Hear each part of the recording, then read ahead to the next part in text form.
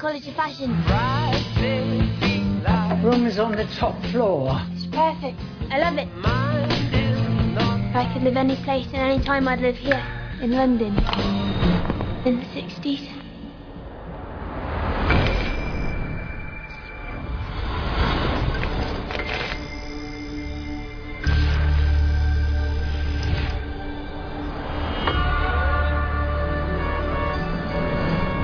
Last night, I saw something in my dreams.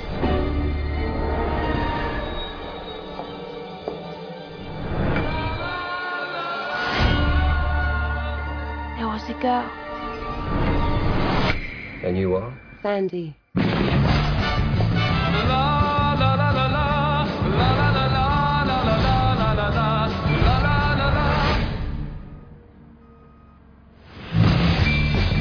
got this kind of gift.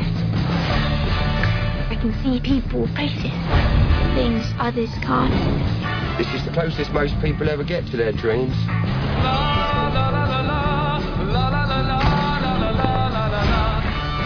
They're not just dreams. Jack, I don't want to do this. You think you could just walk away? They really happened. What did you see?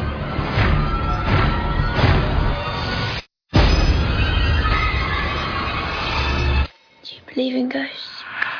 I want to report a murder.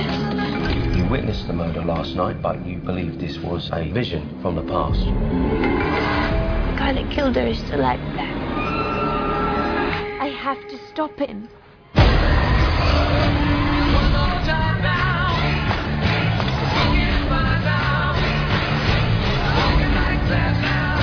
Where are you going? I know what you did. I've done a lot of things. You're going to have to be more specific, love. You can't save me.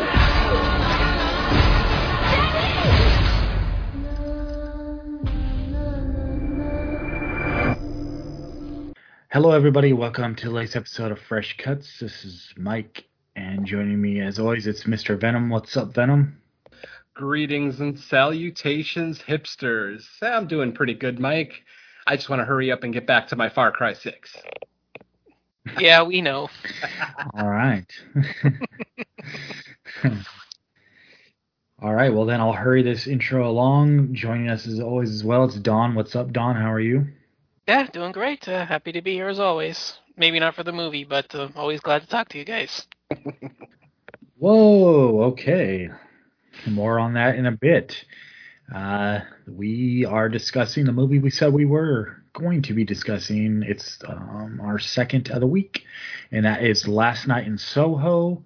So should be no surprise there. And then IMDb synopsis: an aspiring fashion designer is mysteriously able to enter the 1960s, where she encounters a dazzling wannabe singer, but the glamour is not all it appears to be, and the dreams of the past start to crack and splinter into something darker. All right. Well, let's go to general thoughts with Venom. What did you think of Last Night in Soho? I really, really like this movie. I really enjoyed almost every aspect of this film. Edgar Wright, in my opinion, does it again. I'm a big Edgar Wright fan to begin with. I love Shaun of the Dead, Baby Driver, Scott Pilgrim, stuff like that. I mean, all movies that I really, really enjoy. So I kind of expected to enjoy this one, and I did. Now, I'm not sure how well this movie works as a quote-unquote horror film. Once again, IMDb describes it as drama/horror, just like last week with Antlers. So in this case, though, the dramatic elements of it work a lot better for me. I think a lot of the characters here are very likable. Other than the people that are obviously supposed to not be liked, like the bullies at the school and things like that. But for the most part, I mean, this thing, it's shot beautifully. It's edited beautifully. It has one of the best scores of the year, and I don't say that lightly. I absolutely adore this score. Between the kind of situational music, the unlicensed music that's used throughout the film, on top of also a lot of the cool 60s music that's in it, I just really had a great time. This movie definitely, it's kind of a pun, but it kind of transports you back to the 60s, a lot like it's doing to our main protagonist, Eloise, in the film. But I had a really good time with this. Like I said, I don't know how well it works as a horror film. I think it works really well as a murder mystery with like a supernatural tinge to it, because, I mean, this is a 2-hour film where you go over an hour before anything remotely horror even happens. And like literally an hour into the film, I'm like, wow, this is a great movie. It really is a cool kind of time capsule of the 60s in Soho, London. But, you know, I was just questioning what exactly makes it horror. But then once we get into the story and we get more details on what exactly Eloise is seeing in her little, you know, time travel / flashbacks, it definitely, you know, pumps up the horror element of it. The third act is very frantic, you know, and then when we get our actual reveal, I thought it was very fulfilling. It wasn't exactly where I thought the movie was going. I think I, along with the majority of viewers, thought the movie was going in a particular way, but then they throw that final swerve in there, which actually worked really well for me, making Anya Taylor-Joy's character somewhat sympathetic while also still having a very, very dark side. So yeah, for me, this movie works really well. I really, really enjoyed it. It's a 2-hour film that did not feel 2 hours to me. I know there's going to be a lot of people who maybe, you know, aren't as big a fan of this film.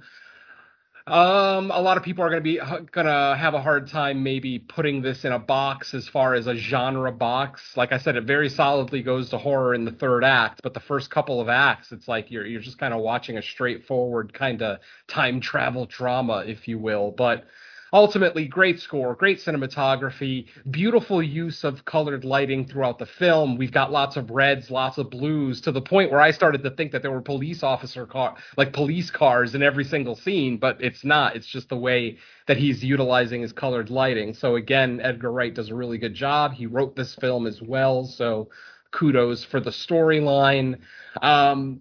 I haven't said a whole lot of negative stuff about it, though I don't anticipate this being in my top 10 at the end of the year. Like I said, I did enjoy it. It's a beautiful film, but you know, our top 10 is always going to be our favorite horror of the year. And I'm not saying that this movie's not horror. I'm not trying to deny that. Other people might, but it just takes a long time getting there. And I know for some people that's going to be a little bit of an annoyance. Like I said, you go over an hour before anything remotely supernatural happens. So be prepared for that, but also be prepared for, I myself am an older gentleman. I don't know the 60s. I was born in 1970. I didn't live through any part of it, but it's always been a curiosity of mine. I like the music. I like the styles. I like the fashion. I like even television and film from the 60s. So, when a movie delves into it as deeply as this one does, as far as the 1960s aesthetic, I do enjoy it. So yeah, overall, I'm going to say this is a great film.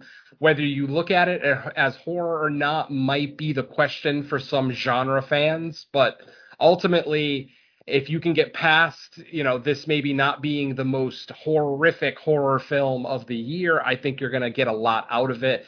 At the very least, you're going to hear some really good songs in the score and get to hear Anya Taylor-Joy sing Downtown, which I had to look up. That actually is her voice. She is singing that song in the movie. So I had no idea she could actually sing. So yeah, kudos to the cast. I had no issues with any of the performances. I honestly, as far as filmmaking aspects go, be it editing or anything else, pacing, I totally think this movie is on a top shelf for me. Like I said, this is going to be a very divisive film. Some people are going to love it. Some people are going to hate it. I think that kind of follows for Edgar Wright films, but I solidly say that I absolutely love this film. And despite me being pretty sure it will not be in my top 10 at the end of the year, it will definitely get an honorable mention as one of the high points in cinema in 2021. So that's it for general thoughts. All right, Dawn, I'm guessing you might have something a little different to say, so go ahead. Yeah, I'm so completely different. I'm not even going to espouse any positives on this whatsoever outside of the technicality involved in making it. This did not work for me at all. I was bored. I was confused. I just grew tired of watching nothing happening for 50, 60 60 minutes or whatever the hell this thing starts in on.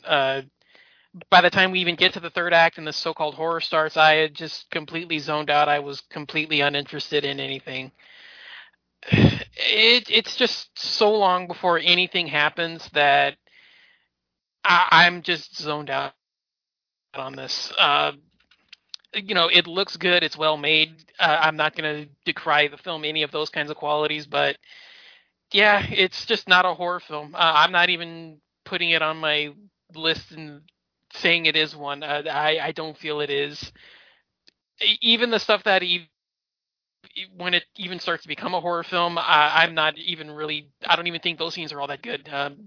They're nothing interesting. There's nothing I haven't seen before. 2 or 3 scenes don't make a horror film for me. I need more than that, and I don't even think they're that well made, even as they are. So, yeah, this didn't really work for me at all. I'm done. If you're interested, that was all I had to say.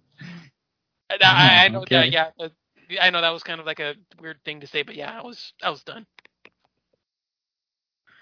Okay. Yeah, as far as I go, I liked it a lot. I think it kind of works better if going into it thinking of like a Twilight Zone episode, like a movie length feature, than straight horror movie. I think even some of the horror stuff, I think everything's well done. Initially I had how to get in to the horror stuff, and initially I was like, yeah, but it's pretty good what you get before them. But like I started thinking about it more the past couple days, and I think they're easy. Not change the story, but there's an easy thing that you could probably cut out that would have really taken down the running time, and we can get into that in spoilers. But I don't know. I feel like this is a movie that I think it's a really good movie. It's just a matter of people going into it wanting like a horror movie. Is it going to satisfy that appetite? But as far as like, Venom mentioned the aesthetic, I think what's cool is like it's not just the 60s, but it's something we don't get a lot, which is 60s London.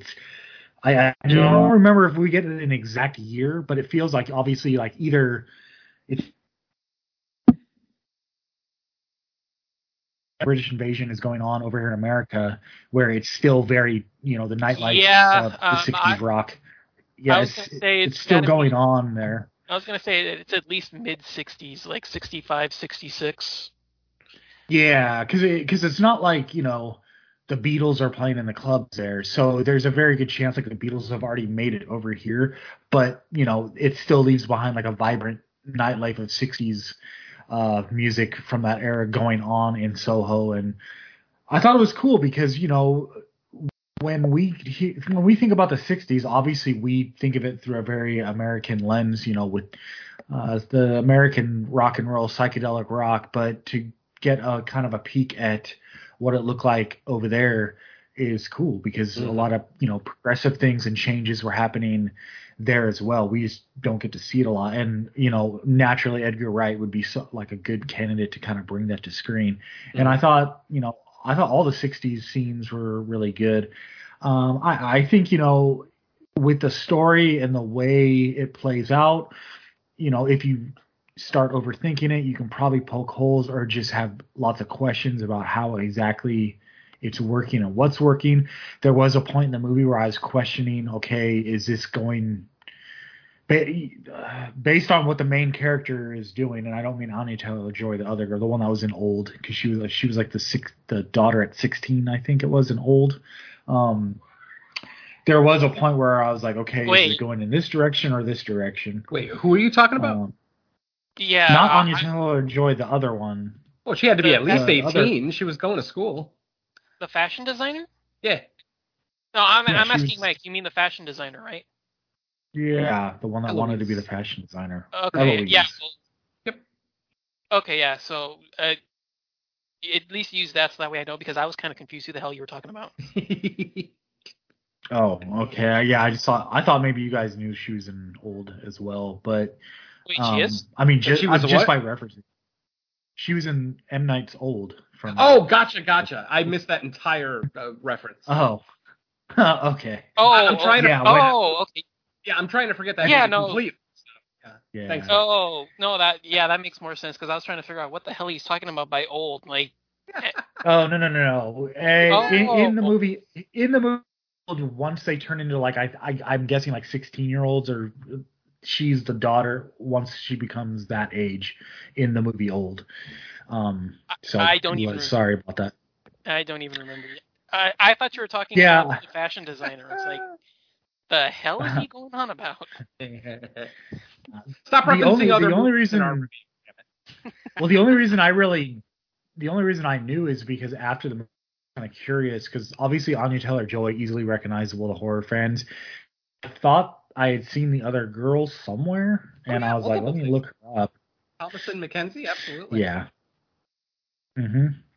So what else was I going to say? Yeah, and I think the movie lands its ending because I was a little worried, like, how are they going to wrap this up? I was fine with the twist and how it worked. And there was a little bit after that first twist, and I was like, wait a minute, are they going to gray up this a little bit? No, they wind it back the way it probably should have been. What else can I say? Awesome soundtrack, like Venom said, along with the 60s stuff. I thought, the stuff like in the nightclubs was awesome. Just, the dance routines and, there's a lot going on in this movie as far as technical production, cinematography. It's a really pretty movie to look at. It's loud, it's vibrant, it's whimsical at times, just based on like the story and all that. And I guess for me personally, it doesn't. If you look at it as like a Twilight Zone, like I said, I would say it does enough. But I can understand where by the time the credits are rolling, that horror fans specifically, okay, it was an okay movie, but not horror enough for me. Mm-hmm. Just for me personally, I'm good with it because I think that's kind of like Edgar Wright's thing. Because like like The World's End, I think was kind of like that too, where people thought it was going to be more just straight horror, and there was a lot more going on in that. Shaun of the Dead, obviously, it was a straight like satire on Romero, so that was probably more straight up horror comedy. But I don't know. I feel like this feels like an Edgar Wright movie, like the type of stuff he puts out. Maybe not as much comedy as I would normally expect in an Edgar Wright movie, because even his horror films tend to be fairly funny. Obviously, Shaun of the Dead is fucking hysterical. Yeah. Hot Fuzz, and well, not that Hot Fuzz is really all that horror, but At World's End definitely is. Mike is saying that it's not very horror. I totally think it's horror. I mean, it's an alien invasion, for fuck's sake. So yeah, but the point is, there was definitely a lot less comedy. There's still some whimsical moments, like Mike said, but like just straight, side-splitting moments. Nothing like that in this film. Yeah, he's definitely not going for comedy here. Yeah, definitely. Because this is definitely not like him satirizing like a genre of anything. Nope. It's just him straight making a movie. What else? I think that might be it. I mean, Anya Taylor-Joy continues to be impressive. Like, I haven't seen that. What was it? Is it the Queen's Gambit, the chess show? Yeah, I watched an episode of it. It's just not for me. It's great. Yeah, yeah, it's very well made, but it's not for me. I just didn't watch it because I wasn't interested in like this subject material, but sure. But I've heard great things about her in it, and she's pretty much been good in everything she's in. So her career just continues to climb. I mean, this is a great cast all around, honestly. I mean, we've got bit players in here like Diana Rigg and Terrence Stamp. I mean, these are people that were A-listers in the 80s. And now they're just kind of playing bit roles here, but they work. Terrence Stamp's role is stellar in this film as the silver-haired gentleman. I thought he did a great fucking job. And obviously, that's kind of spoilery. I'll save that for later on. But yeah, I thought his role was great. Diana Rigg, getting to see, an Avengers, alumni, not the MCU Avengers, the 60s TV show from England, the Avengers. Patrick McGowan, I believe, was the star. I might be confusing that with The Prisoner. I'm not as up on my 60s television as I should be, but yeah. Either way, seeing Terrence Stamp, I mean, I let out in the theater. I accidentally yelled General Zod, and I'm watching the movie myself. Like my wife's usually working nights, so I'm at the theater by myself. So yeah, I just yell out General Zod, and I had at least 4 people look at me, so I had to shut up. Yeah. But yeah, I think I'm wrapped up for general thoughts. Hard to say much more without getting into spoilers. So I'll kick it back to you, Venom, for any final general thoughts, or we can get right into spoilers. I mean, like I said, great cast, great editing, great score, great cinematography. The movie, I know the movie's not going to speak to everyone. That's obvious, but the movie checks a lot of boxes for me. Even though this isn't straight horror by any stretch, I still am riveted by it. Like for that first hour, as opposed to Don, who was bored in that first hour, I was totally engaged. I thought Eloise was absolutely adorable. I was engaged in her story as far as, going to the big city for the first time, going to school. Once the kind of bullies, the female bullies, which I know it's kind of a common theme in, a girl from the country going to school in the big city. Of course, she's going to catch some bullying. He doesn't overdo it, thankfully. Not like that first episode of the Chucky series. That Don Mancini, you should be ashamed. Anyway, that's a discussion for another episode. But the point is, yeah, I like even the light bullying that we get in here. It's not like so atrocious or infuriating that it takes you out of the film. It's just expected. She's the country girl. She makes her own clothes. So, of course, all these rich bitches at the fashion school are going to make fun of her clothes that she makes herself and blah, blah, blah. So, I could have done with a little bit less of that, but ultimately it didn't take me out of the film. So I'll give Edgar Wright some credit there. But yeah, I mean, I don't know what negative I can really say about this movie. I do have a couple of problems with some plot points, which we'll get into here in the spoiler section. But for the most part, as far as anything that I can talk about, non-spoiler, I just about loved everything about it. Like I said, it's a very different movie. It's not going to speak to everyone, but for whatever it's worth, I loved just about every scene in this film. I was engaged. Like I said, I was questioning the horror element until the supernatural stuff started happening, but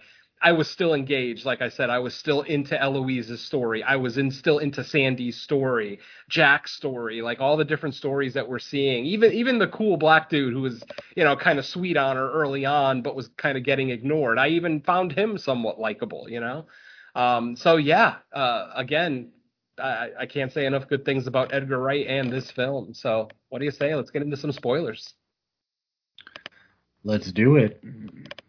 All right. Well, we've already given the kind of basic storyline of the movie. We'll get into a little bit more detail here. Basically, Eloise is a country girl, adorable little British girl who's going to London for the first time by herself. She's going to fashion school. When she gets to school, she gets a roommate, almost like the fashion school provides like dorms. And she gets a roommate who's just an absolute bitch. Just, within the span of like 10 minutes, they play like 4 pranks on her, and it's just annoying as shit. They end up leaving her at the club at one point. It's just, like I said, the bullying stuff I can live without, but at least it wasn't overdone. So one thing, from like the very beginning, before she gets to the school, that we skipped over, just because I only want to bring it, or I only want to make a point about it, is because that's where I immediately thought, okay, this is going to go one of 2 ways. So before she leaves for school, I think can't remember if it's the same scene where she's like dancing in her room, or if it's like after that when she's packing to go. But she basically looks in her mirror, and we see that there's someone there that it turns out it's her mom. Mm-hmm. And then of course she turns around or whatever, and her mom is there. So we find out, okay, so she lives with her grandma because her mom passed away somehow. We don't know at the time. And right when that happened, when it became apparent that her mom wasn't actually there, the 2 things I thought of were, okay, are mirrors going to play a factor in the movie, like some type of self-reflection, which we get that later, or actually all throughout the movie. And then 2, either our main character is like legit mentally ill, whether it's brought on by trauma or something, or some type of clairvoyance. Because I was like, obviously the viewer is meant to know that she's seen Yeah. visions of her mom. So I think that's kind of what sets up, because without that, then like later on, once she starts having these dreams and seeing like ghosts and stuff of the past, it'd be like, well, how the hell is she even, like, what is giving her this ability to see this in the first place? But I'm assuming they set it up that she's clairvoyant somehow. Ooh, see, I don't get that. I wasn't even going to bring up the mom in the mirror, because I don't think it actually has any play into the storyline, other than the so fact you think that it's just like a haunted house thing? I think it's anybody who would have been in that room would have seen these visions. I mean, any young girl who's in kind of the same, obviously if a 50-year-old man moves in there, I don't think he's going to see the visions that she sees, but just the fact that she's a young, impressionable girl, that's the big thing. Very impressionable. She's going to be easy to manipulate, easy for spirits to manipulate, if you will. So I think that's a bigger factor than her seeing her mom in the mirror. If anything, I took that at face value, as just mom watches over her, and every now and again she catches a glimpse of her. Yeah, just my take. Like I said, who knows who's right or wrong here, but yeah, I barely thought about the mom. Like, I know we see her at the beginning and then we see her again at the end, but for whatever it's worth, clairvoyance wasn't something I was thinking about, but it's valid regardless. Well, yeah, I mean, I guess I was just trying to justify how, because it obviously, if it's just about the room being haunted, then yeah, I could see, okay, anyone that stays in that room is going to get haunted by the ghost. But to me, I was just trying to more figure out, well, how is she actually getting the visions of the past? Wait, that because was kinda, the eventual. I wasn't confused. It wasn't like I was sitting there during the movie going like, I just can't make sense of it. It's just one of those things you think about afterwards, Yeah, like I said, I took all the mom visions at face value, as just, yeah, mom is there watching over her girl. Since mom died while her daughter was so young, it would make sense that her spirit wouldn't cross over, and that she would kind of stick around to just kind of make sure that she's on the right path. Like when she sees her mom at the end of the film, I honestly believe that's the last time she'll see her mom. Because at that point, her mom knows she's successful, she's adjusted, she's got friends, she's got peers. She's ready for adulthood, in other words. So, like I said, that's just my take. I'm sure there's 5 other different takes available for why she's seeing her mother in the mirror, but whatever. So like I said, after she goes to school, figures out that her roommate's an absolute cunt, and that's a British word, so I can use it. So she basically starts looking for a place of her own. She can't live with this woman anymore. It's just too annoying. It's distracting her from her work, her schoolwork, everything. So she looks for an apartment. She ends up finding an apartment building that rents out rooms. She meets Mrs. Collins, I believe was the name of the woman Miss Collins. And that's Diana Rigg. That's the lady from the Avengers, from the old 60s TV show, The Avengers. Oh, by the way, she was a Bond girl too, right? Yes, she was a Bond girl, and she was also the Bond wife. She was Mrs. Bond. Yeah. And she was also the Queen of Thorns on the Game of Thrones series. That's right. Marjorie Tyrell's mother. Grandmother. So yeah, she was the queen she's the one who kills what's his face? Joffrey, King Joffrey. She's the one who poisoned Joffrey. She admits it right before her death. Anyway. 8 spoilers. I haven't watched that far yet. Sorry. Anyway. Yeah, and this is the other thing I brought up during general thoughts, where I thought, like, just in retrospect after the fact, when I was thinking about the movie after, the whole thing with like how she goes into the dorm and the bullies and all that, and then she ends up leaving to go to the apartment. I thought, like, if they were, if you wanted like a little bit of a shorter running time just to get to stuff quicker, you could have just had her go rent the building to begin with. Just, I'm a new student in the area. I can't afford to live in the dorm. They're too expensive. I need a job, and go rent a place. Because bullies, they would still be around at school too, or when you're out in the club with the bullies, could still do all that same stuff without needing to be in the dorm. It's just one way to cut it out, because really, I'm like, the bullies don't serve much of a purpose. Sure. I think you're backwards with the pricing. Dorms are way fucking cheaper than an apartment. On any college campus, dorms are way cheaper. So it makes more sense for a girl who doesn't have any income of her own to move into the dorms. I mean, she might have gotten a scholarship for all we know. You know, she could be on a free ride, so she would take the dorms, of course, because it's cheaper. But yeah, once she spends one night in that apartment and realizes that her life is going to be hell living with Jocasta, that's when, yeah, it makes total sense that she would then go through the financial burden of having to, because then she had to get a job too. Because don't forget, she wasn't working when she first got there.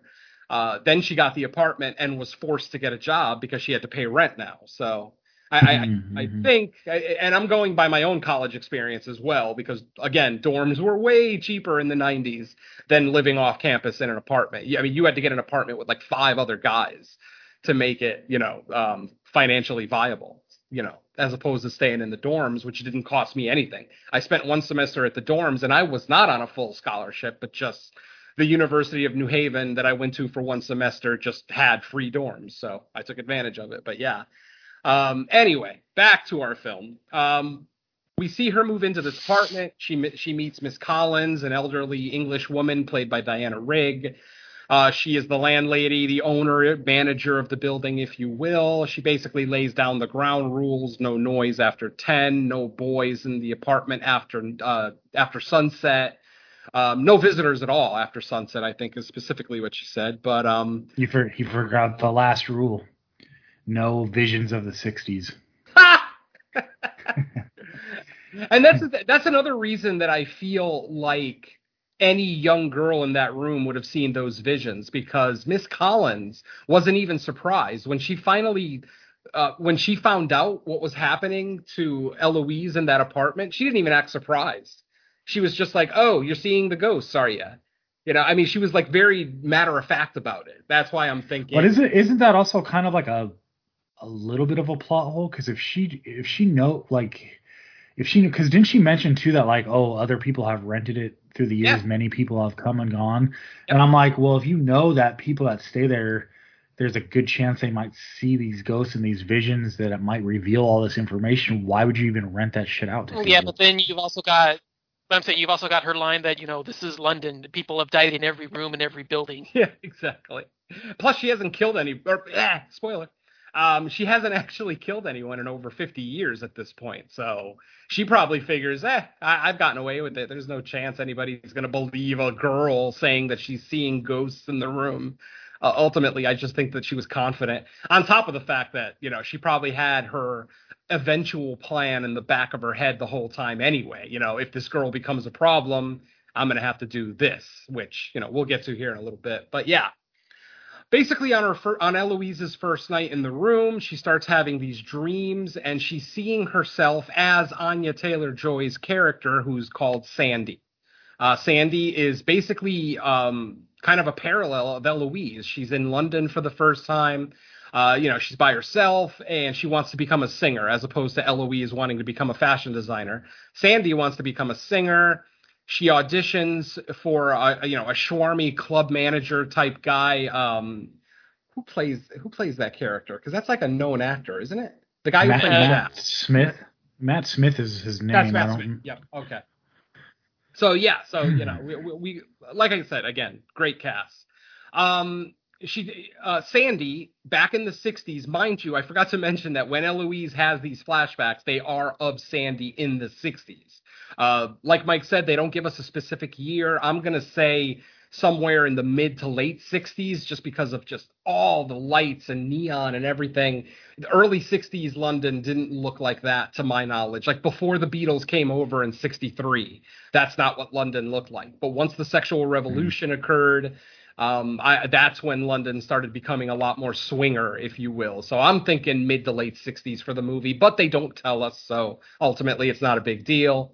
And like I said, she is seeing herself as Sandy. Like when she looks in the mirror, she's seeing a reflection of Sandy, not herself.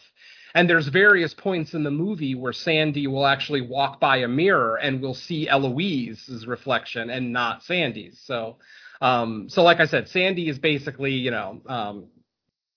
living Sandy's final days, if you will, or at least that's what she thinks, because at one point she continues having flashbacks. The long story short, Sandy doesn't, even though she impresses the club owner, she does not get a job as a headline singer. She gets a job as a chorus girl, and they're not even really singing so much as just dancing in scantily clothed outfits, not covering very much. She's basically a stripper, if you will. Burlesque dancer, I guess, would be a better term than stripper. Yeah, she basically got roped in with the promise of fame, and it's like, oh, okay, well, go be a backup dancer. Yeah. And through just manipulation from Jack, that being a burlesque dancer ends up turning into prostitution. She ends up being introduced to these very powerful and rich men who are able to then, pay to have their way with her. Basically, this is the thing that I don't understand, is that she takes all these men back to her apartment, which is also Eloise's apartment. And she's a prostitute. She's having sex with these men for money until we get the big reveal, which I won't say yet. But she's just seeing how Sandy's dream is falling apart, and she feels like, oh shit, is that what's going to happen to me? Is my dream going to fall apart? Am I going to end up just being a prostitute on the streets of London because I couldn't make it as a fashion designer? So she starts to worry. And then finally, we get a flashback that turns violent. This is where the horror starts. So basically, Eloise, on the first night that she actually is brave enough to bring a boy home with her, and, breaking not curfew, but the visitation limit and whatnot, against her 8 p.m. Yeah, exactly. Her 8 p.m. limit. She ends up sneaking the boy up there, but while they're getting hot and heavy in the bed, and I dare say Eloise is probably a virgin, so this is probably her first experience. I could be wrong, but like I said, Thomasin McKenzie plays Eloise as like a virginal character really well. It's not really implied that she's a virgin. This is just me personally thinking, because she doesn't look ultra comfortable when she's making out with her little guy friend. But anyway, in the middle of getting hot and heavy, she sees another flashback of Jack and Sandy in that room. And then we see Jack start to get violent. Jack is on top of her, basically telling Sandy, you're going to do what I tell you to do, or I have no purpose for you. I have no use for you. We see Jack pull out a knife, and then we see Jack start to not mimic, but actually stabbing Sandy, and leaving Sandy a bloody mess on the bed with her eyes, stuck open. So, of course, Eloise is going to believe that this guy, Jack, murdered Sandy in this room, in my bedroom. So now she takes it upon herself to try to find as much information as she can about this Sandy person. She's going to, libraries and looking up old newspapers to see if she can find out anything about this girl getting murdered. Unfortunately, she doesn't find anything about a lounge singer named Sandy getting murdered, and there's a reason for that, but we'll get to that. But like I said, she starts to suspect this old character who doesn't actually have a name in the movie. In the credits, he's actually called Silver-Haired Gentleman. I think they call him Lindsay at the end. Lindsay, something like that, right? Yeah, because that's what they say when they take him in the ambulance, I think. Yeah, when that occurs. But yeah, I think they say. Yeah. So she actually suspects, and this character is played by Terrence Stamp, beautifully played by Terrence Stamp, because this guy, he's so schwarmy. Basically, everyone introduces him as a guy who's been in the neighborhood forever, who used to be, really big with the women, like a womanizer type. No one knew, or at least Eloise didn't know what his exact occupation was throughout his life. So she starts to put the pieces together, and she starts to think that the silver-haired gentleman is the man who killed Sandy. And we finally get a confrontation at the pub that she's working at. She ends up getting a job at a pub, and she ends up having a confrontation with them because she's the bartender of the downstairs bar. The bar has 2 levels, but few people hang out in the downstairs bar. So she's basically down there by herself with Terrence. And she actually, God bless her, hikes up her skirt and just flat out accuses him of murdering Sandy. Accuses him of murdering Sandy. He doesn't like freak out or anything from the accusation. He just tells Eloise, no, Eloise, you're mistaken. Whatever happened to Sandy, she probably deserved. She was a wild kid and, nobody could control her, blah, blah, blah. So he's basically making it seem more and more like he actually is the killer. He ends up leaving the bar in a huff. He goes out to the front. They have another altercation where they're yelling at each other. And then finally, the silver-haired gentleman walks out into the road and gets hit by a car. And it's a bad accident. He's laid out, multiple broken bones. He's bleeding. So then the owner of the bar that Eloise works at comes out and says, oh my God, Lindsay got hit by a car. And Eloise, I don't remember exactly what Eloise's line is. It was something along the lines of, he's a criminal anyway. Who cares? I think she tries to call him Jack. Oh, like she tries to refer refer to him as Jack. Yeah, you're right. Yeah, and everybody's and like, that's when the bar owner's like, no, it's Lindsay. Exactly. So, yeah. And then that's when the bar owner actually tells her, no, Lindsay was a police officer for 30 years right here in Soho. He's a retired cop. There's not likely a way that he murdered someone. Now, obviously, as a horror movie viewer, I'm like, oh, shit, he's definitely the killer if he used to be a cop, because it totally makes sense that a cop could get away with murder in the 60s. Hell, a cop could get away with murder now. We see it all the time. But again, story for another show. And then it turns out he's a cop from earlier in the movie, like the younger version of himself. We actually do see him. It turns out he was one of the Johns that Sandy took home. But, which kind of makes you scratch your head once you actually get to the twist. But we'll get to that in a little bit here. She ends up going to the police department to tell them that she is seeing these hallucinations, flashbacks, premonitions, whatever you want to call it. And she's trying to convince them that this girl, Sandy, was killed in the 60s in this apartment and that she thinks she knows who did it.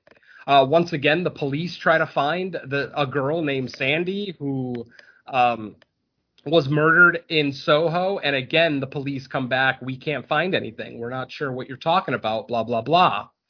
That evening, she ends up going back home. I'm skipping a lot, too, folks. I mean, this is a 2-hour movie. Okay. I'm sure Don is thanking me for skipping a lot so he doesn't have to relive all of it. But yeah. So she ends up going to the police, telling them this wild story about her premonitions and the things that she's seeing in that apartment. The police obviously don't believe her. They kind of send her on her way. But one of the officers is somewhat sympathetic to what Eloise is going through.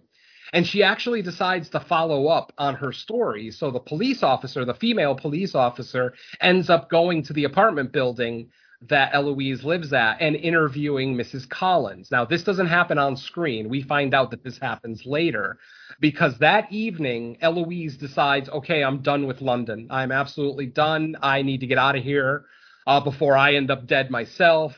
She ends up going into the apartment to tell Miss Collins that, yes, I'm leaving right now. And Miss Collins basically starts telling her a story. And she starts talking about, oh, yeah, I know about the things that you're seeing up there. I saw so much of it, too, myself. And then she's like, Eloise is like, wait a minute. You've been in that room? And she's like, oh, yeah, when I first moved here, I lived in that room. Back in the 60s. And then we look over her shoulder and we see a picture on the wall of Anya Taylor-Joy's Sandy. Yes, my friends. Mm-hmm. Mrs. Collins, played by Diana Rigg, is Sandy. She never got murdered. What happens is the complete opposite. Because of Sandy's just disgust with how her life turned out and her disgust with these men that are paying for sex, she's actually killing them all. She's taking them back to the apartment building, killing them, and then hiding their bodies in the walls. So literally all these men that she killed back in the 60s are all still in this building somewhere, in the crawl space, the walls, and walls. The floor, yeah, exactly. Mm-hmm. So at that point, once Diana Rigg's character, Mrs. Collins, makes that admission, Eloise then looks down and sees a piece of mail that says Alexandra Collins. Alexandra was Sandy's real name. We don't hear it that often. Like, I think she only says it once to Jack when he asks what your real name is, and she says, oh, Alexandra. So, yes. Yeah, and then he's like, no, Sandy's better. Yeah, exactly. He tries to give her a stage. He tries to give her a stage name or come up with a stage name, and that's when she's like, she says her real name. And he's like, no, Sandy's better. Exactly. So yeah.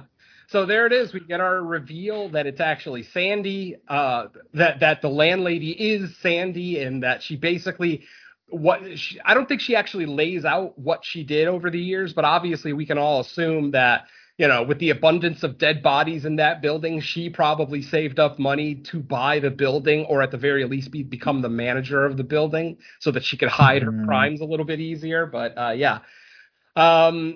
At that moment, Sandy realizes that she's been drugged. The tea that was given to her by Mrs. Collins is starting to make her loopy, and she realizes, oh shit, I've been drugged. And Mrs. Collins is like, well, look, I can't let you leave here knowing what you know now, but I'm not going to kill you with a knife the way I did with all those men. I want to show you sympathy, so you'll just go to sleep, and then I'll do whatever to you in your sleep, smother her or whatever. Unfortunately, at the moment that she realizes that she's drugged, her sort of kind of boyfriend shows up, who was actually outside the building waiting for her the whole time. After a 15, 20 minutes, he decides to go in looking for her. That's when the landlady gets mad. Yeah, because she said that to him. She said, if I'm not out here in 15 minutes, come in. Exactly. So, yeah, he comes in. At this point, Sandy, in her drunken stupor, knocks over, like a candle or a lamp or something in the lady's house. It was a candle, and she dropped it into a record bin, into a bin of vinyl records. That ends up starting a fire. Not the records. Yeah, exactly. That's fucked up. Yeah, we gotta preserve our vinyl. But yeah, so the fire starts in the record bin, but then of course spreads quickly. By the time Mrs. Collins realizes that the place is on fire, it's already a huge roaring fire just in her apartment. At this point, Eloise is running away from Mrs. Collins, because once the fire starts, Mrs. Collins is like, well, forget about it. I wanted to just put you to sleep so that you could die peacefully, but now, fuck it, I'm going to take you out the way I take out everybody else. She grabs a butcher knife. And I think she was pissed about the boyfriend, too. So Yeah, lying about the boyfriend being outside. Yeah, blah, blah, blah. I mean, at this point, you're not going to murder someone because they brought a boy to the house, but it's just adding to the anger that Miss Collins is feeling. So she ends up chasing her up the stairs with a knife. She's able to get away. She's able to get into her apartment and lock the door behind her. And then that's when all the ghosts of these male characters that have been haunting her for, the last act of the film, now she can hear them saying, help us, or, get her, don't let her get away, blah, blah, blah. This is a newer trope in horror that hasn't been used as much, but I still don't like it very much.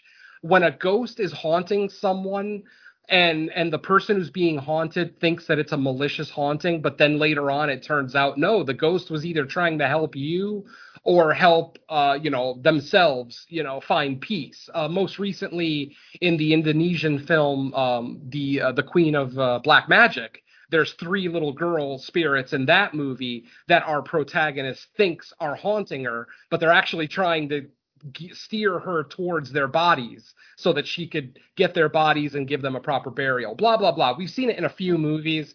It's a newer trope, like I said, but it still bothers me because those ghosts, they come off as fucking terrifying. It's like, if you want this girl's help, why wouldn't you come about it from a different angle? Why would you all just show up at the library when she's trying to study for her final, and literally like a dozen male spirits are chasing her through this library? It's like, what the fuck? Well, I say what the fuck. Well, that's why I find out. But that's why I was questioning earlier, like, I don't exactly understand the rhyme or reason to like how and where the ghosts show up when they do. Is it like once they start, they just follow her around Soho? Because I understand the room specifically with all the dead bodies up there, why the ghosts would appear there, but I wasn't sure like what was triggering it, like in the library. And that's why I was like, well, is it like a Sixth Sense situation? But then there'd probably be other non-related dead people she saw. But I mean, so, but yeah, and And that's the other thing, because I was a little worried at that point when the ghost was basically like, help kill her, and I was like, wait a minute, I understand why the ghost would want to do that, but like she shouldn't. Well, even with the reveal of Miss Collins not necessarily being innocent of crimes, I don't think she would want to help the ghost because they're pretty much rapists. So I'm like, here's her dilemma. Like, well, who do I help or not help, or I just get the fuck out of here? Yeah, exactly. It's funny too because I definitely started to feel some sympathy for Sandy because obviously, once she starts killing people, the sympathy is gone. But leading up to that, her life was a shit show in London for the first however long she was there. And literally to go from having dreams of being a lounge singer to being a prostitute in the span of a few weeks, that's got to be fucking heartbreaking. So, like I said, I don't necessarily condone murder, obviously, but in this case, it feels almost okay. Like I'm not saying okay remotely, but it just, like I said, she's been through so much. Now she's got these strangers trying to stick their dick in her, which, I have no idea what that does to a woman's psyche to constantly be hounded by men, wanting to hand her money for sex, blah, blah, blah. But, obviously she breaks down eventually and does what she does. So, yeah, I don't necessarily feel bad for those men because ultimately, they were paying to have sex with a girl that looks 16. I mean, let's be real. Anya Taylor-Joy doesn't look like a 30-year-old woman. She looks like a 16-year-old teenager. And even in this movie, fully made up with nice fashionable clothes and good makeup, she still looks like a 16-year-old teenager. So she'll always be top. Go ahead. She even kind of acknowledges at the end, right, when she tries to slit her own throat. I think she acknowledges, like, yeah, there was bad shit done to me, but what I did wasn't, like, I wasn't exactly in the right in doing all that too, because that's when she goes to kill herself, and then she gets stopped from that, but then ends up staying in the fire anyway. Yeah, that was, the ghosts obviously want to get as much revenge as they possibly can, and ultimately suicide isn't very satisfying. They'd rather watch her burn, and they got their wish, so good for them. But yeah, like I said, that whole trope of helpful ghosts being terrifying to their subject for the first half of the movie, it's just no. There's got to be an easier way to do this. Start out simple, maybe a little note, leave a note on her bedside, and then maybe some quiet appearances, not fucking screaming appearances where you show up 2 inches in front of her screaming at her incoherently. How is that helpful to anyone? So yeah, busting through floorboards. Busting through the floorboards, exactly. It could be a case of not being able to control themselves in the physical realm because, as ghosts, they're not bound by. Yeah, they're not bound by the laws that we have as flesh and blood. They're as spirits. They have a different sort of like alchemy to them, to where they can't control themselves. A metaphysical difference. Yeah, that's valid. Yeah. I can see that. I just don't see the point in terrifying the girl the first time you see her. It could just always be, they don't know that they're doing it. Because I've actually come across this numerous times in films. I sort of call it as a righting wrong kind of a film.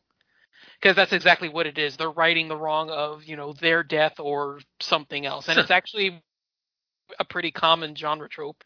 I've actually covered it on an article I wrote several years ago that detailed this specifically, where it was about the ghosts tormenting people to discover what happens and bring peace to their death, essentially.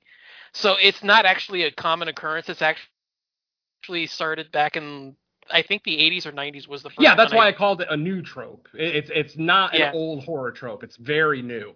But it's still Sixth Sense was kind of famous for it. Stir of Echoes kind of had that going on. Stir of Echoes. Yeah, those were the first ones that I think there was maybe one or two. I'm judging off of trying to remember the article I wrote like 3 or 4 years ago. But yeah, it started around the late 80s, early 90s, where ghosts appeared and wanted people to discover what happened to them and before they died or how they died. So yeah, it's just something I wanted to bring up. But I've always just looked at it as being unable to control their physical selves, because more than likely they're usually portrayed not how they were in life, but their bodies is portrayed as how they died. So they're just unable to control how they look or whatever. It was really weird too. The other thing that I question is the reason that all the male ghosts in the movie, the reason that their faces are distorted is because Sandy, when they were still alive, she would do that. She didn't want to look at them as actual human beings. So she actually, that effect on their face, she did to in her mind while they were still alive. So why is Eloise seeing that? That's kind of a weird question that came up on my drive home. It's a nitpick, but it's a minor one. It's not like I'm going to fault the movie that much, but it is true. Like, it doesn't make sense that Eloise is seeing these ghosts exactly as Sandy saw them back in the 60s. But, whatever. Yeah, all I could think of in that case is like somehow they're, I don't know, like it's a manifestation of like. They wouldn't even know that Sandy looked at them like that. This was all in Sandy's head. She distorted their face so that she didn't have to look at them as being actual people. So like I said, they wouldn't even like know. The out of body thing to act like she wasn't there when all this happened. Like I said, minor nitpick, but ultimately it's still something to think about, because I don't want to come off like this movie is perfect. This movie, there are some minor storytelling issues in here, but they are still very minor, and the amount of things that the movie does right makes up for all of that. So minor nitpick. But yeah, basically the film ends with Miss Collins just sitting in the burning bedroom, kind of accepting her fate.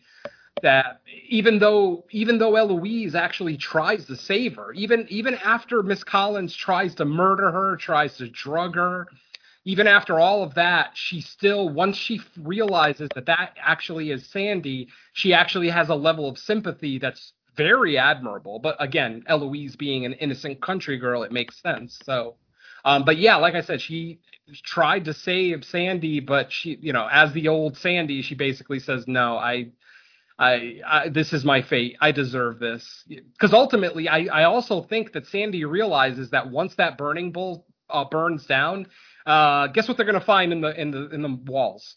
Lots of bones. Yeah. I mean, bones do burn, but teeth don't. So at the very least, they're going to find teeth. But I would imagine the fire department in the 60s in that part of London was still somewhat comparable. So I figured they would get that fire put out in time enough to be able to find actual bodies in there.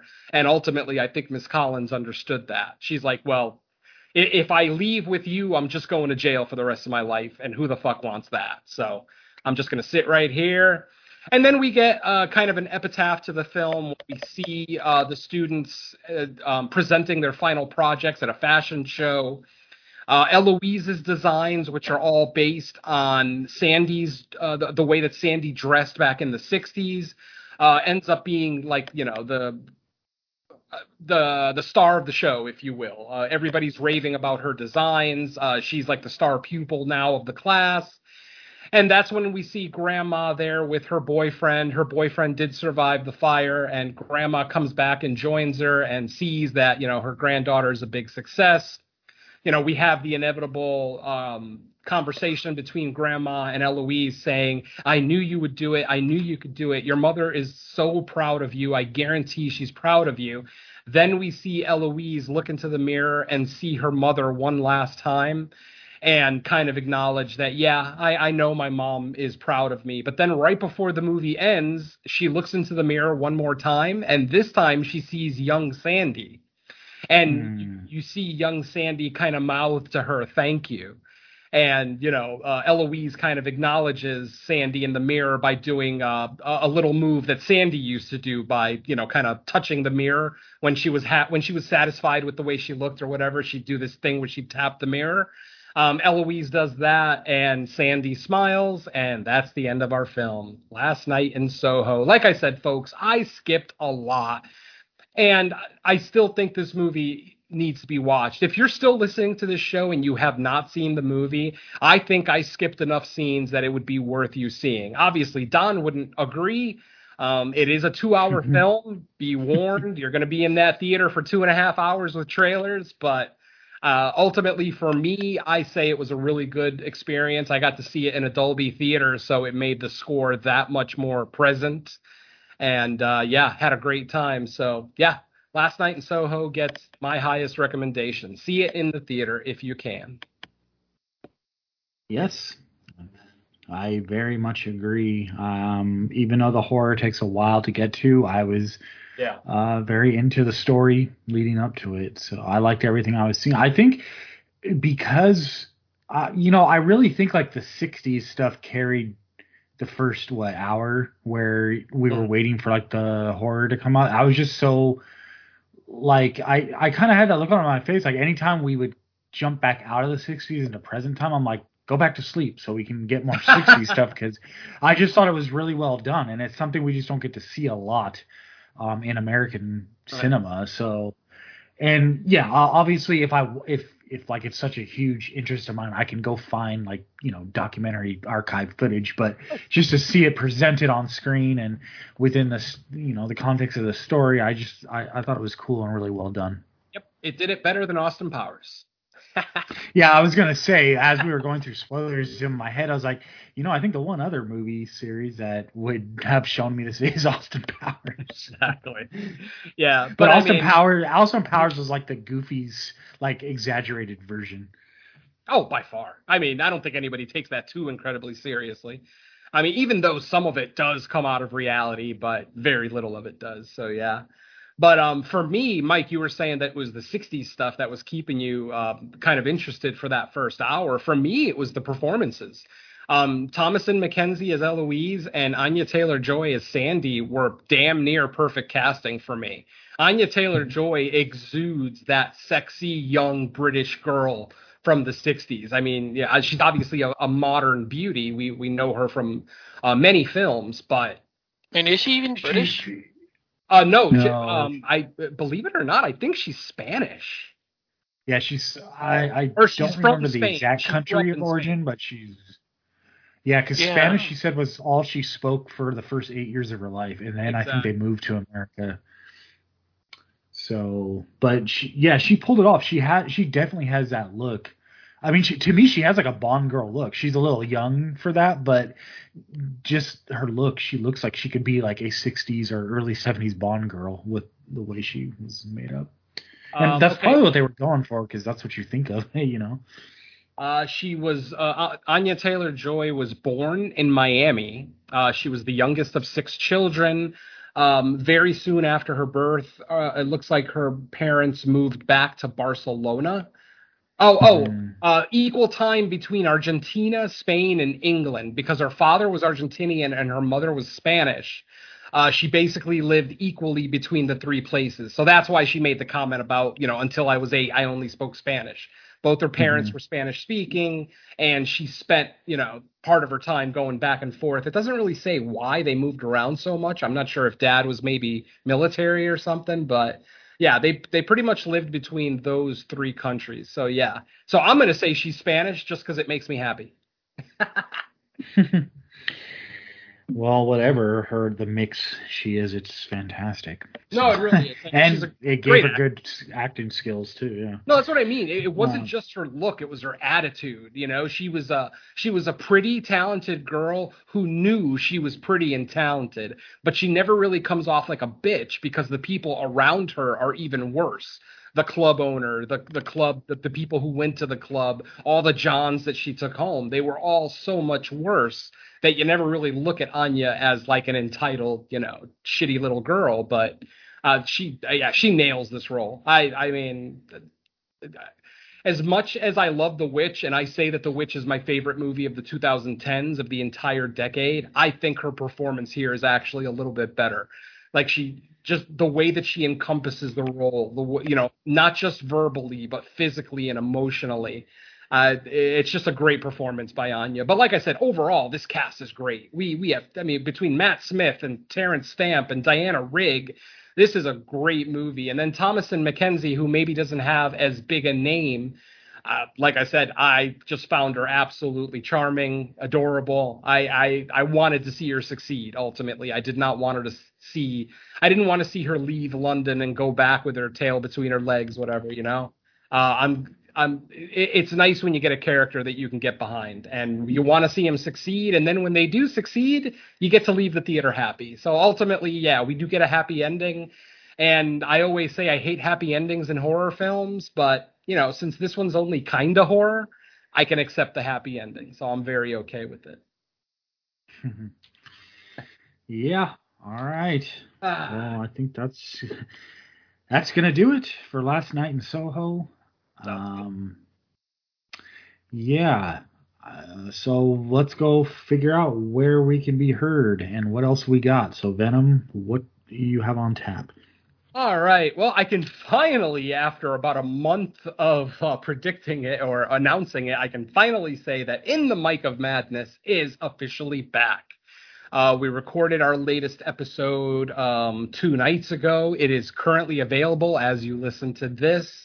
It is our tribute to 1981. What we basically did was came up with 15 categories, like, best favorite final girl, favorite slasher, favorite drug scene, things like that. We tried to stick some wacky categories in there as well, with the obvious ones like favorite slasher, favorite supernatural, things like that. It ended up being a really quick and fun episode. Becca and I actually matched on a lot of it. We're both Friday the 13th stans. So, yeah, it's kind of obvious that 3 guesses what best death scene during sex is in 1981. we can only really find one, so it's very obvious what I was going to say, how many qualifying participants were in that? That's what I mean, because I watched 21 1981 movies in October. And that was one of the categories I was stuck on, because there's the obvious one, the Bay of Blood ripoff kill and Friday the 13th Part 2. But then I was like, I can't think of any others. And I would find like people who were like making out.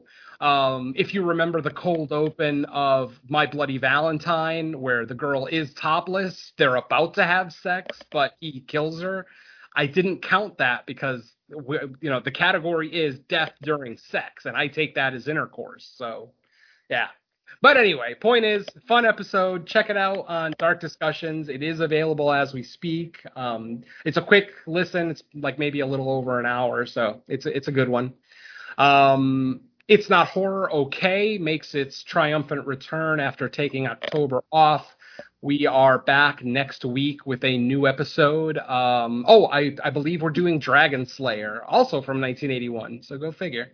A really cool movie. I'm not sure how it's going to fit for our format because, we're a bunch of drunk, stoned idiots just kind of having fun and watching these movies. But if I remember correctly, Dragon Slayer is a pretty heavy movie. Like, not a lot of comedy.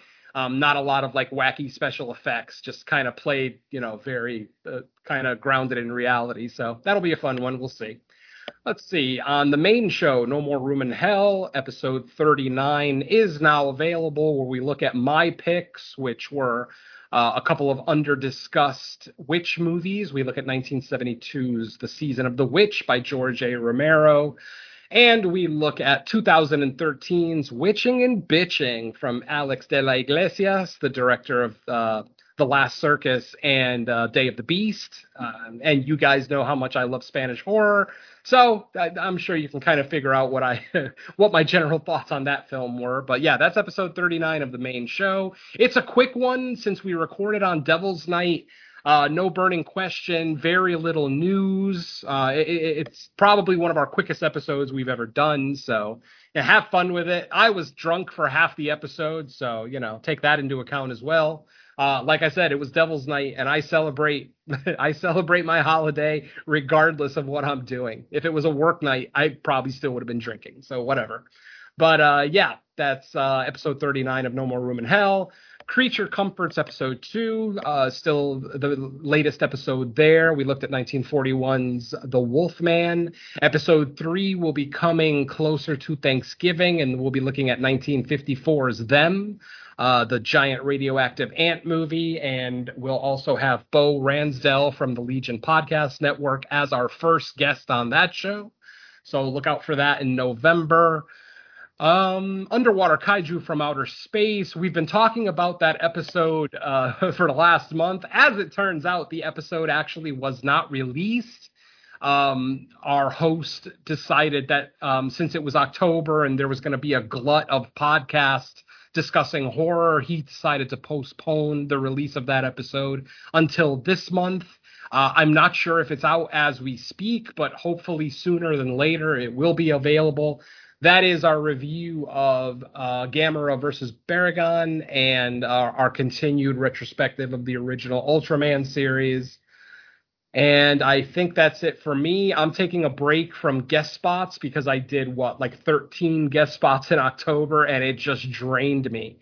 I do this every October. I say I'm not going to overbook myself, but then I do it because I fucking love talking about these movies, and you guys know that. So I'm sure October 2022, I'll be saying the same thing. Don't do too many guest spots. And guess what? I'll probably do the same thing again anyway. So whatever. I love Halloween. I love October. I love horror, and I love talking about it. So yeah, that's it from me, Mike. Okay. Don, what do you got? Right. So Venom already hit Creature Comforts and Underwater Kaiju. The only other thing for me, especially with the proximity to recording this with the last episode, is Phantom Galaxy, my guest spot doing the Indonesian horror retrospective with them. I did have a recording with Bo for the Dark Parade. We discussed the Night of the Demons remake, which was a ton of fun. That should be out probably closer to Thanksgiving as well. Just because I remember at the time we're recording this episode now, the first one was just released. So, you figure he's still got to release 2 and 3 before he gets to me. So I'm figuring that'll probably be towards the end of the month or somewhere in thereabouts. And then, as I mentioned last time, I do have another guest spot that I have coming up, but we're still working things out. Just like I said, closeness to the last recording date hasn't given me much time for any other updates. So that's all for me. Okay. And as far as I go, Venom's pretty much mentioned it already. Nothing to add. October. Wow, it was packed, but November will probably be a more just normal schedule. Still get the regular stuff out, but we'll see. We're kind of now fully in the holiday season, so schedule stuff around that, just depending on who does what with their family and need certain weekends free. But other than that, last 2 months looking to fill the gaps in some 2021 releases. And early January, probably the top 10 show. Can't believe that's already coming up. So, yeah. I think next week it's a week off of the theater because I don't know if we're doing Ghostbusters, but if we are, that's the week after, right? I doubt that. Yeah, it is. The only thing that I can see dropping is Shudder dropped a new vampire movie last night called Dead and Beautiful. I know nothing about it. I'm just looking at upcoming releases, and it's an Asian vampire film. I know that. I think it's either Chinese or Thai. I don't remember. Oh, then I'm gonna say it's a safe bet. We're gonna look at that. Yeah. Yeah, that sounds interesting. Asians know how to do their vampires. Go back to the Bloodthirsty trilogy and check out what they can do with that genre. It's spectacular. Or Thirst, South Korean. Oh, Thirst. Oh, what a great movie. I love Thirst. That's a heartbreaking movie, too, though. But an awesome movie, Yeah, that movie goes through so many different things. It's just great. Yep. Yeah. So I'm saying I think it's either Chinese or Thai. I don't remember. I know that the site that I write for, Asian Movie Pulse. Mm-hmm. We're supposed to be doing an interview with the director, but because of the time zones, I'm not involved with it. So I don't know much, but I know we're covering it at some point. So I think it's either Chinese or Thai. I don't know for sure. All right. Well, with that said, we're going to get the hell out of here and enjoy the rest of our Friday night going into the weekend. So thank you, everybody, for listening. We should be back next week with a new episode. So with that, let's say bye to listeners. Later. Adios, my friend. Peace. When you're alone and life is making you lonely, you can always go downtown. When you've got worries, all the noise and the hurry seems to help, I know.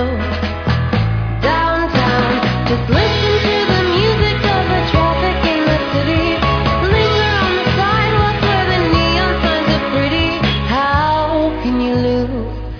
The lights are much brighter there.